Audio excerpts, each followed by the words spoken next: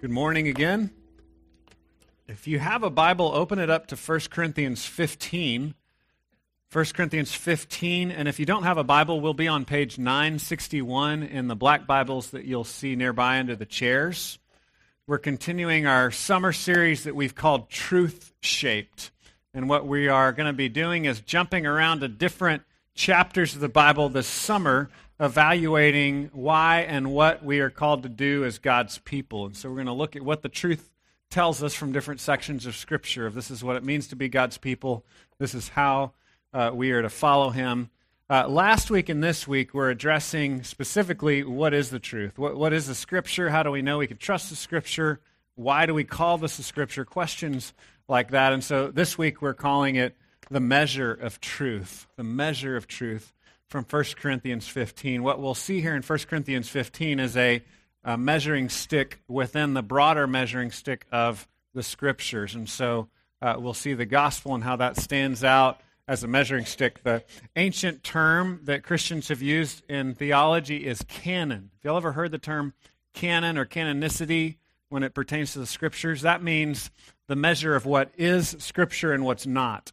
And so when ancient Christians talked about the what belonged in the Bible, they would say, well, if it didn't belong, it didn't measure up to the canon. So it's often called canon or canonicity.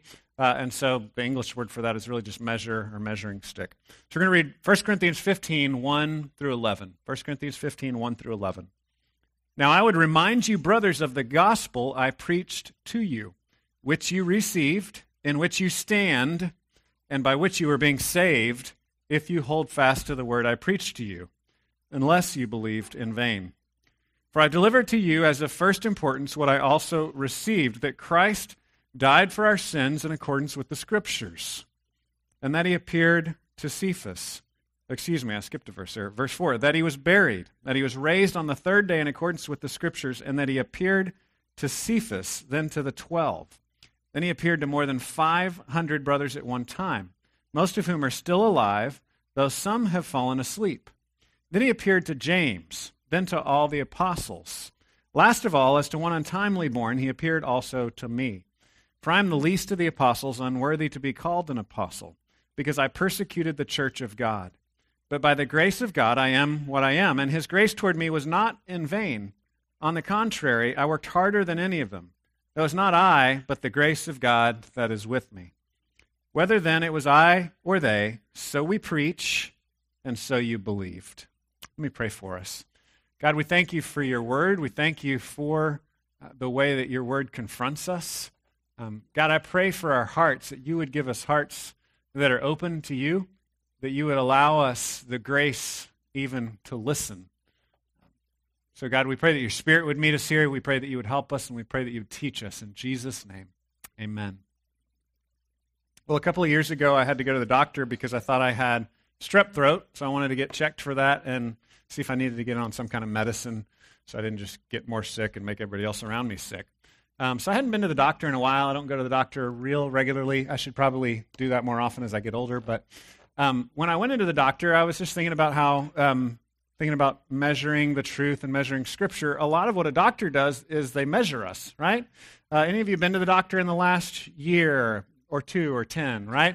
When you go into the doctor, they'll measure your heart rate, right? They'll measure your blood pressure. They'll measure your weight. They'll measure your height. There's all kinds of measurements that a doctor will do in his trying to figure out what's wrong with you, trying to understand your health, trying to ascertain how you're doing. This particular time when I went to the doctor, again, it was a couple of years ago, so I was about 40 at the time. And I don't know if this has happened to you, those of you that are older, but doctors are getting younger and younger. Have you noticed that? And so I've found myself measuring the doctor, right? Assessing this doctor who seemed to be about 25 years old and thinking, is it okay for a little kid to be a doctor now? Like, can he really help me? You know, like, and so it was messing with my head. And I know those of you that are older, this has probably happened to you before as well. And so I had to kind of talk myself through it. Like, okay, wait, no, he is a grown-up. He's been to medical school. He knows way more than I do about the human body and about medicine. And so I had to kind of like walk myself back through it. My job here is not to measure him. His job is to measure me. And I think when we approach the Scriptures, we do a similar thing. We walk up to this text, to this book, and we start measuring it when really its job is to measure us. And so what I want to do is I want to say, God is big enough for us to ask questions. God is big enough for us to poke and prod and measure, but we want to make sure we don't flip that around in our heart where we think it's our job to judge God. And so I just want to kind of set the table of our hearts in a sense and say, He's gracious. He invites us to measure. He invites us to analyze. He invites us to investigate. But remember, really, we're the ones that need measuring. We're the ones that need measuring. We should not be measuring the truth, but the truth should be measuring us. And so as we proceed today, we'll remember that all of God's word is breathed out by God, that it's inspired, as it says in 2 Timothy 3, and because of that, it has the authority to measure us and evaluate us.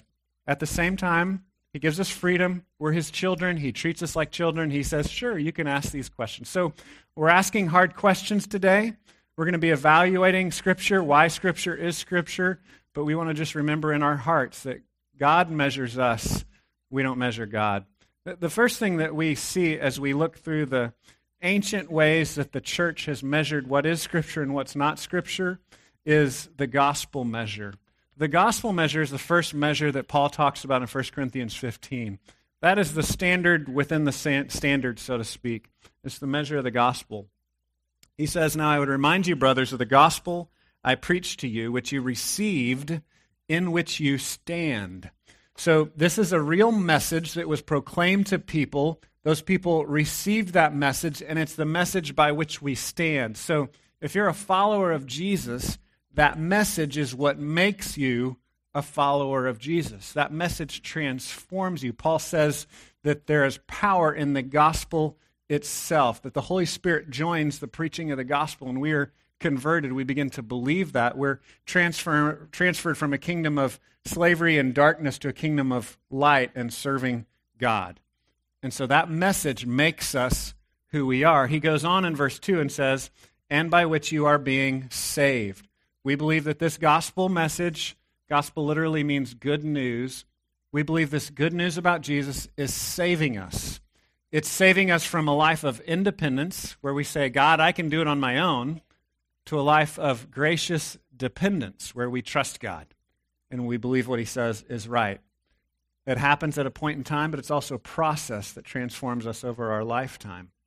He says, you're being saved by this if you hold fast to the word I preach to you. If you hold fast to the word I preach to you. What that means is that we have to continue to trust Him. We have to continue to believe. And then he goes on and he says something kind of scary and says, unless you believed in vain. Unless you believed in vain.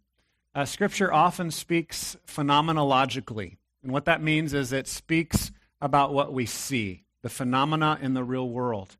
And so Scripture doesn't have a hard time saying, there's people out there that believed and now they don't believe anymore. So Paul here is saying they believed in vain. It wasn't a real belief or a true belief because they didn't persevere in belief. Now, as you kind of lay all the Scripture on top of each other and do systematic theology and compare one Scripture to another Scripture, we would say people that don't continue to believe never really believed in the first place, right? They never really trusted Jesus because Jesus is very clear that if you're in His hand, nothing could snatch you out of His hand. So when you do systematic theology, you can come to these truths and assess, there's no way you can lose your salvation. If you really trust Jesus, you're really saved, and you're in His hand forever. But there's also just the real world we live in where we look at people that appear to believe, and then they stop. And they don't trust Jesus anymore. And what Paul's saying is, unless you continue in faith, you will not be saved. And he says, this gospel is what saves you. Look at verse 3. For I delivered to you as of first importance what I also received, that Christ died for our sins in accordance with the Scriptures. He goes on in verse 4 that He was buried, and He was raised on the third day in accordance with the Scriptures. So this good news, this gospel, is a story about Jesus. It's a story that He died for our sins. It's a story that He was buried, and then He rose from the dead. And all of this was in accordance with the ancient prophecies of the Old Testament. So we kind of focused on that last week. We saw that Jesus affirmed the Old Testament. He wasn't throwing out the Old Testament. He was coming to fulfill it, to affirm it. He was coming in line with it. Here Paul says in accordance with the Old Testament scriptures. And so this good news, this gospel, is the measure by which we measure everything else. It is the story within the story. So we would say we've got 66 books here, and they're written by different people in different times and different places and different languages. And they all revolve around one story. That one story is the gospel. That one story is the story of God creating all things good. God made everything perfect. When you look outside, you can see this glory that although the world might be broken and we might live with disease and pain, we can still see the glory of creation. That God made all things good and wonderful. And what's wrong with the world is sin. What's wrong with the world is that people don't love God and obey Him and walk with Him. In the Garden of Eden, we saw Adam and Eve saying, I'd like to have the gifts of creation, but I'd like to throw out God. And we've all done that. Ever since Adam and Eve, we all walk in those same footsteps. We all say, God, I want your gifts, but I don't want you. Only problem is, without God, we die. Without God, we're broken. Without God, everything gets bad. So everything that we look out into the world and see that's wrong with the world, all the brokenness and pain, that's because we don't love God. When we love God, it makes things right. When we don't love God, it makes everything wrong. And so this story is God makes everything good. We've broken the world that was good, but God comes after us in Jesus. And He places our sin upon Jesus on the cross so that Jesus died, according to the Old Testament scriptures, for our sins. He was buried, but He was raised again, promising us life. So when we look at the cross, we can see my sins have been placed on Jesus, and Jesus' perfect righteousness has been given to me, so that I can be accepted by God the Father, so I can run into His presence, so I can know that He delights in me and He loves me and I'm restored to Him. That's the good news. That's the gospel. It's an important message, and when we believe it, it changes us. It measures us. It shows us that we're sinners, and it shows us that God is a great Savior. So that's the essential message. A lot of times when professors that don't really love the message talk about the Scripture and why they don't believe the Scripture or the problems with the Scripture, they'll often say that the early church had a little meeting to decide what the Scripture would be and what the Scripture wasn't. And so we know there was a process in history, right? There was a time when we didn't have a New Testament, and now we have one, right? And there was a process where that developed, where the apostles were writing it. So that's kind of hard for us to imagine. And so when we're trying to understand that, we might say, read the Da Vinci Code or watch the History Channel, and we'll get some confusing messages there, right? And so they'll talk about the Nicene Creed, the Nicene Council being this time in the 300s AD where they got together and these guys said, this is Scripture and this is not Scripture. And the problem with that is that that's kind of like me saying, this is my mother, and saying that I made her my mother by saying she's my mother. Do you follow what I'm saying? My mother gave birth to me. So my mother made me. I didn't make my mother. Do you follow the logic here? So when we say the church decided what the Scripture was, we're kind of getting things backwards. The Scripture is the recording of the message. The Scripture is very clear is that the message gives birth to us. Apart from the message, we're sinners that say, God, I hate you. Let me do my own thing. When we hear the message and respond to the message in faith, we're transformed. We're set free. We're saved. We're made one of God's children. So the message makes us who we are. So the Scriptures make the church. The church don't make the Scriptures. Are you following my logic there? And so what I think is really helpful for us to understand when we think about the term inerrancy is that we affirm that the Scriptures are true. And we're not making the Scriptures true. We're saying the truth of the Scriptures makes us who we are. And so we've had some questions over the last week. We talked about inerrancy before. A lot of people had questions about that. Well, aren't there problems in the copies of the ancient manuscripts that we have, right? Have you ever noticed the little footnotes in your Bible that say, the earliest and most reliable manuscripts don't have this word, or they say that, or they say this? Have you ever seen those footnotes? Raise your hand if you've noticed those. Okay, a few of you, the footnote readers here, have noticed this. So this next 5 minutes is for the footnote readers, and for the rest of you, maybe it'll cause you to be more curious and check this out. But There's a lot of different variants in our ancient manuscripts. First of all, I just want to say we have more ancient copies of the Bible than any other ancient work of literature that exists. So you need to be clear about that, right? Like if you're studying Plato or Socrates or Julius Caesar, there's just a few copies of those guys, and we have thousands and thousands and thousands of copies of this.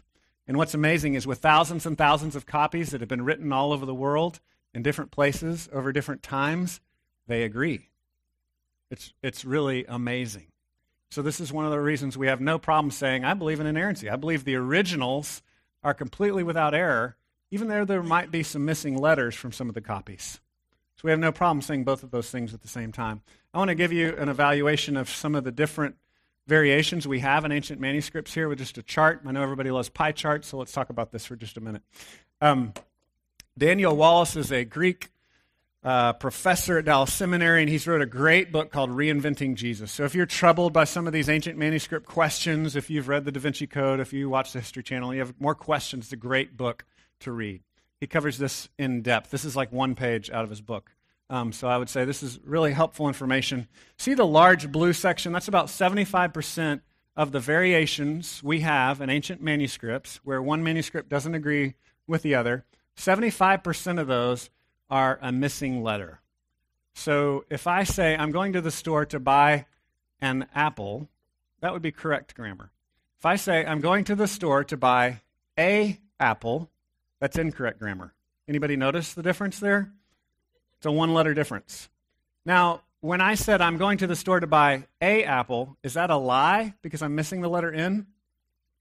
Does that change the truth of the message?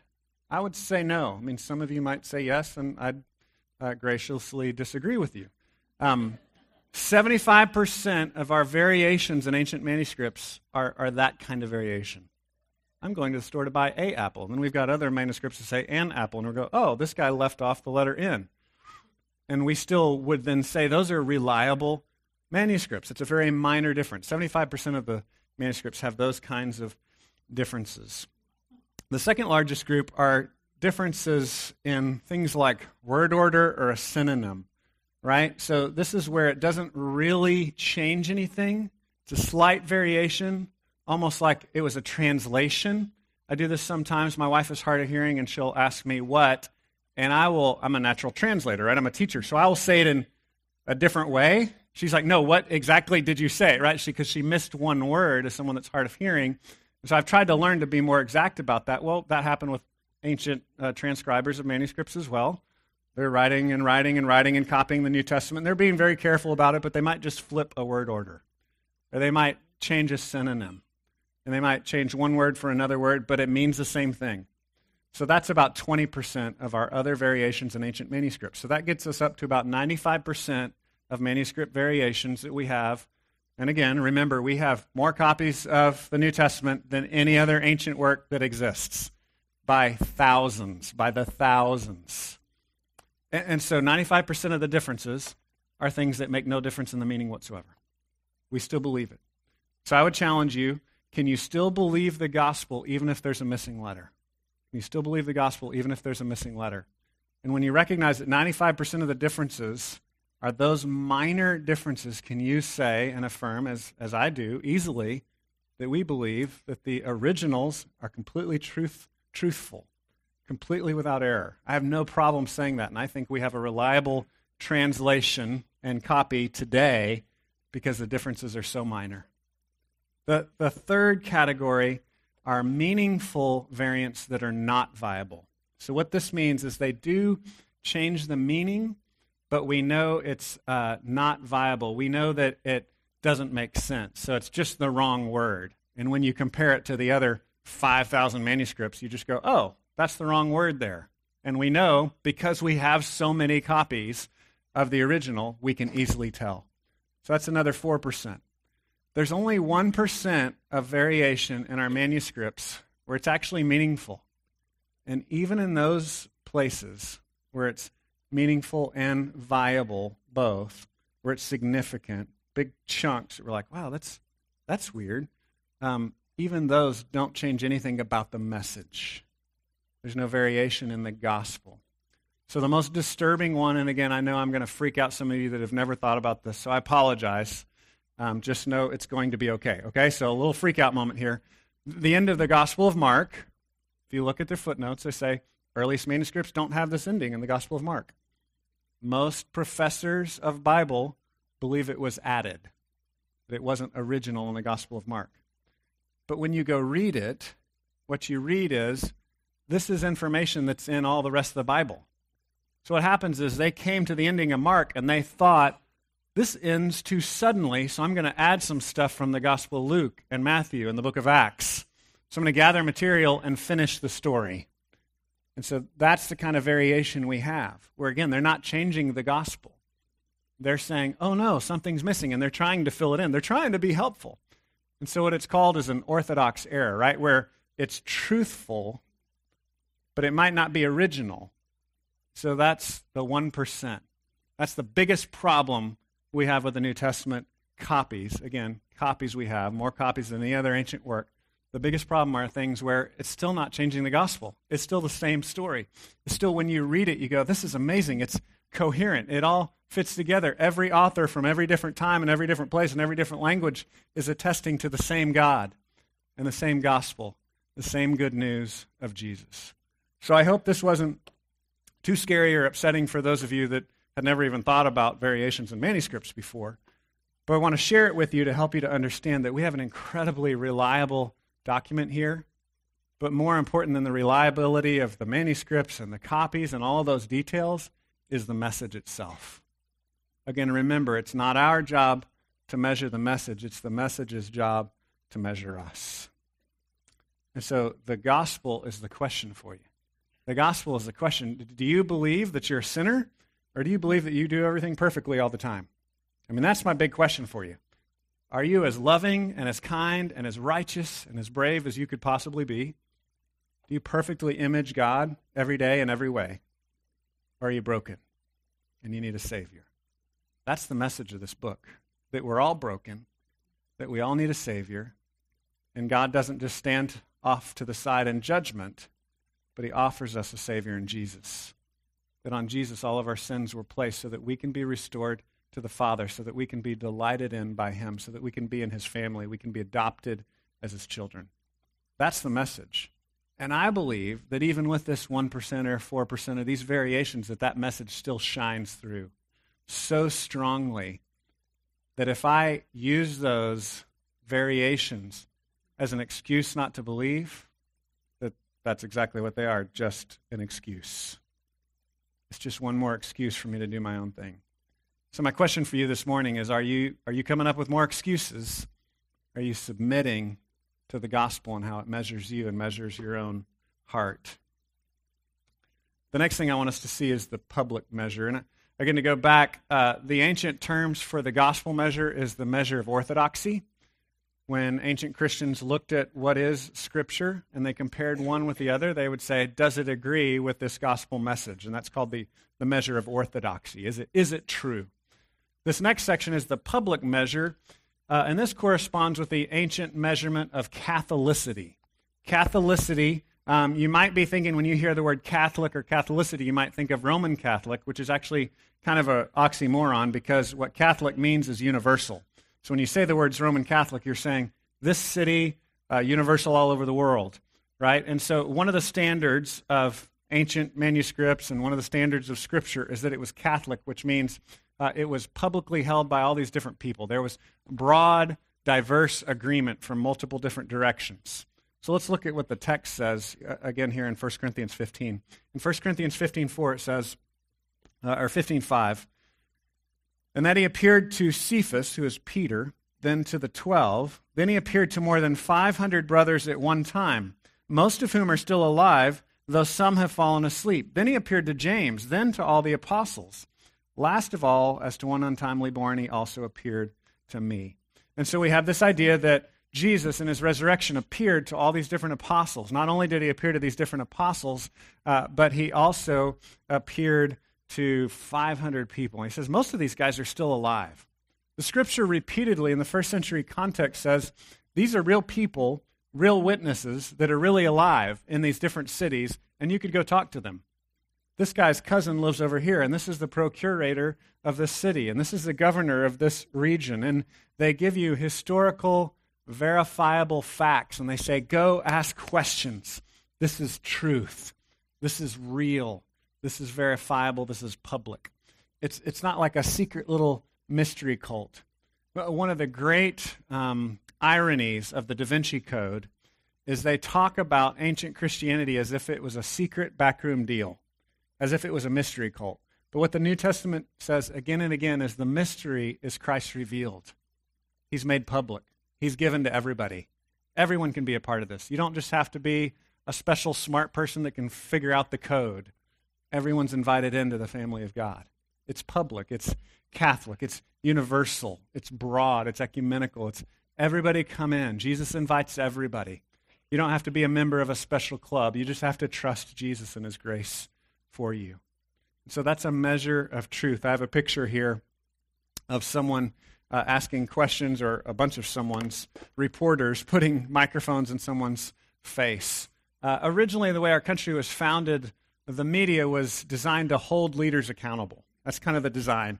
You can argue it doesn't really work that way anymore, but that's the idea. The idea is accountability, is public accountability, and the scriptures always invite public accountability.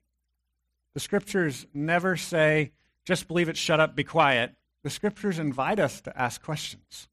It's okay to ask questions. Paul's saying these witnesses are still alive. Jesus appeared to these people. You can go meet them. You could talk to them.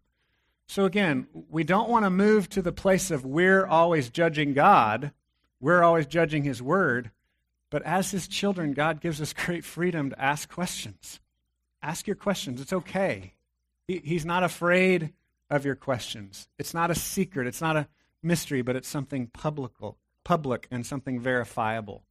So my question for us when it comes to application is, first of all, are you asking the questions that you have?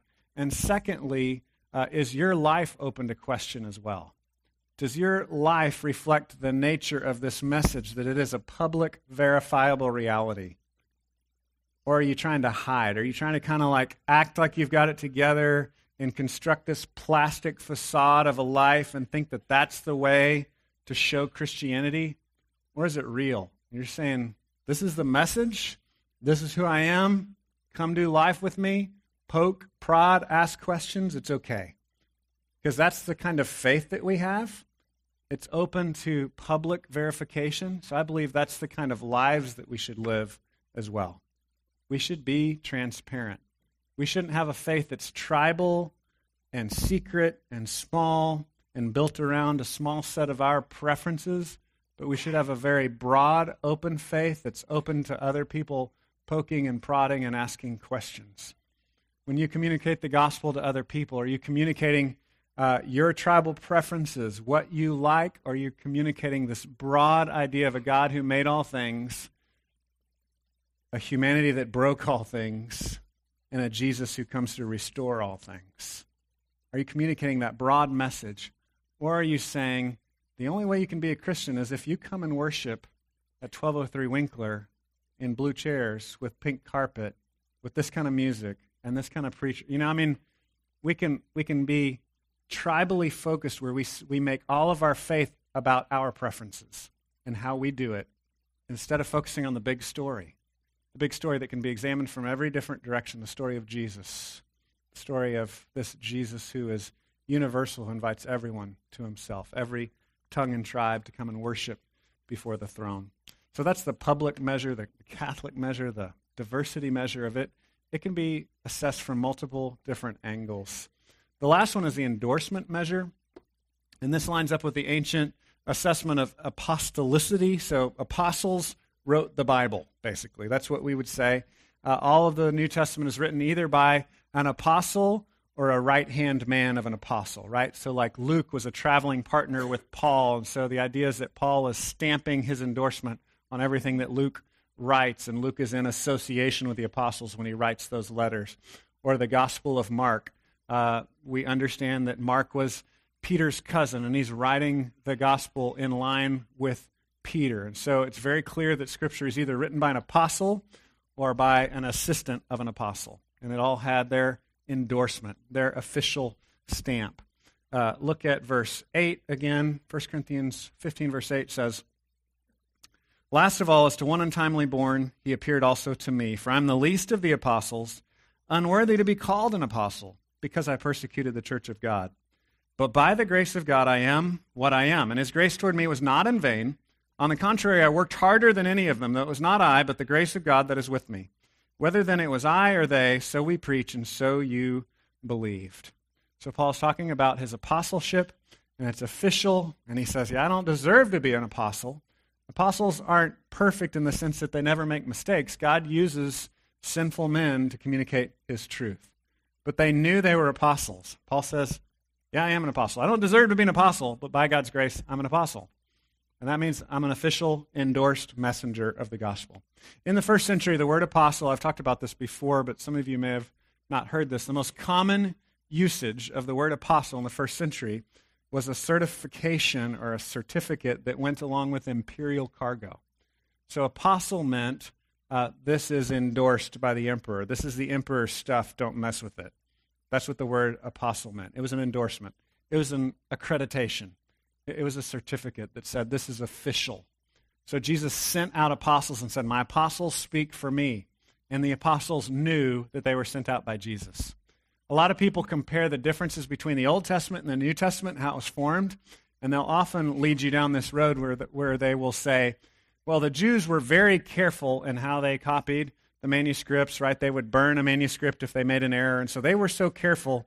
You can see that the New Testament documents went viral and just were copied all over the place and just spread like wildfire, and so there's a difference there. And so we think that the New Testament writers didn't know they were writing Scripture like the Old Testament prophets did. And I would say, no, that's not really a fair comparison. It's clear again and again that the apostles knew they were apostles and knew that that meant they were speaking the words of Jesus. You see it throughout Scripture. I believe the explanation for the way the New Testament manuscripts were copied and spread like wildfire is what African scholar Lamin Sanneh likes to say, that the original language of Christianity is translation. One of my favorite quotes. The Quran can only be the Quran in Arabic. The message of the gospel can be the message of the gospel for every tongue and every tribe and every person in the world. That's always been the way Christianity works. So Lamin Sanneh says the original language of Christianity is translation. And so the New Testament documents just spread like wildfire, and there was a viral, haphazard, crazy spread. And as I said earlier, when you collect all those manuscripts, it's amazing how they all agree. It's amazing that they all agree. But there's this endorsement. They knew they were apostles. They knew that they had, so to speak, a badge. They were speaking as official representatives of Jesus. I was thinking at times in my life when I had an official endorsement. I was a security guard once, and I had a special light that went on my Jeep. I don't know if y'all have ever worked in security or police, but I had one of these lights, this magnetic light I would put on my Jeep, and I loved to just drive around the campus of this college where I was a security guard, flashing my light everywhere, showing off my authority as a security guard. I didn't have a gun, but I did have a light that flashed, so I was pretty excited about that. Well, the apostles knew they were endorsed. They knew they'd been deputized. They knew they had authority. It's very clear, and we see it in Scripture. I want to just share a few scriptures with you. Peter, in 2 Peter 3:2 says this, "You should remember the predictions of the holy prophets, Old Testament, and the commandment of the Lord and Savior through your apostles." So we see a clear parallelism there. Remember the command of the ancient Old Testament prophets and the commands of the New Testament prophets, basically, the apostles. It's a parallelism, a comparison there. You're getting the words of the Lord and Savior through the apostles. And then farther down in 2 Peter 3, he says this in 2 Peter 3:16, or 3:15 and 16. He says, "Count the patience of our Lord as salvation, just as our beloved brother Paul also wrote to you according to the wisdom given him, as he does in all his letters when he speaks in them of these matters. There are some things in them, his letters, that are hard to understand, which ignorant and unstable twist to their own destruction, as they do with the other scriptures."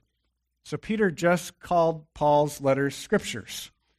People talk about a lot. What's also interesting here is this technical term for scriptures that's always used in a technical way in the New Testament, the word graphe. Here it also is comparing what Paul wrote to the Old Testament scriptures. So in context, what we have here is Peter saying, Paul writes scriptures, and he's putting it on the same level with the Old Testament scriptures. So again, twice in chapter 3, he's comparing the words of the apostles with the Old Testament prophets. In 1 Corinthians 14, Paul says this, 1 Corinthians 14:37, if anyone thinks that he's a prophet or spiritual, he should acknowledge that the things I am writing to you are a command of the Lord. That's pretty strong language. I'm writing you a command of the Lord. It's not like I'm writing you some good advice and then maybe after I'm dead people will decide it's Bible. He's saying, I am writing the commands of the Lord. He says in verse 38, if anyone does not recognize this, he is not recognized. We don't even, as modern 21st century people, we don't even like these kind of verses because we so don't believe in authority. But Paul speaks with authority. He says, yeah, I'm speaking the words of the Lord. That's what I'm doing here. I'm an apostle. That's what apostles do. We write the Bible. They knew they were writing the Bible. And then third, 1 Timothy 5:18, it's a quote by Paul, and he says, for the scripture says, you shall not muzzle an ox when it treads out the grain, which is from Deuteronomy. So Paul is quoting the Old Testament scripture. And then he quotes another passage, and he says, and the laborer deserves his wages. And you know he's quoting there, he's quoting Luke chapter 10, saying the scripture says in the Old Testament law, Deuteronomy, obey this. And then he quotes, and my buddy Luke wrote the Gospel of Luke. That's also scripture. So again, the apostles knew they were writing scripture. They held their words to be scripture. So we need to understand that it's not something that just happened by accident, by a quirk of fate, by some backroom cigar-filled deal with evil patriarchal guys, Da Vinci Code style. But it was this message the apostles preached that converted people. They came to Christ. They started following Jesus. Martin Luther says this about the clarity of the word. He says we shouldn't confuse internal and external perspicuity problems. Perspicuity just means the clarity of the word. So the word is clear. The message is clear. What that means is that when we rebel against the message, we're making up excuses. He says it this way, we dare not attribute to Scripture the limitations of our hearts and minds. When I say the Scripture is hard to understand, I dare not use that as an excuse to not obey it. Because there's so much in here that I can understand and obey. I really shouldn't use the parts I don't understand as an excuse not to obey. Are there parts I don't understand? Sure, it's a big book. But I get the big idea. I know the central message. And again, to come back to square one, the big message is the measure of truth measures us. We don't measure it. The measure of truth comes to us and says, yeah, you've been found wanting. You failed. You've fallen short of the glory of God, but Jesus loves you so much, he met that measurement for you. He gives grace where you have failed. He invites you into a relationship with him. That's the message, and that's our hope. Let me pray for us. God, we thank you that you love us so much. You gave us your son, Jesus. You restore us. You remake us. So I pray that because of your grace, because of your love for us, we would submit to your truth. We would allow it to measure us and to shape us and to change us. Help us to read it, to learn it, to obey it, but most of all, help us to listen to you, to recognize that it's you speaking to us. We pray this in Jesus' name. Amen.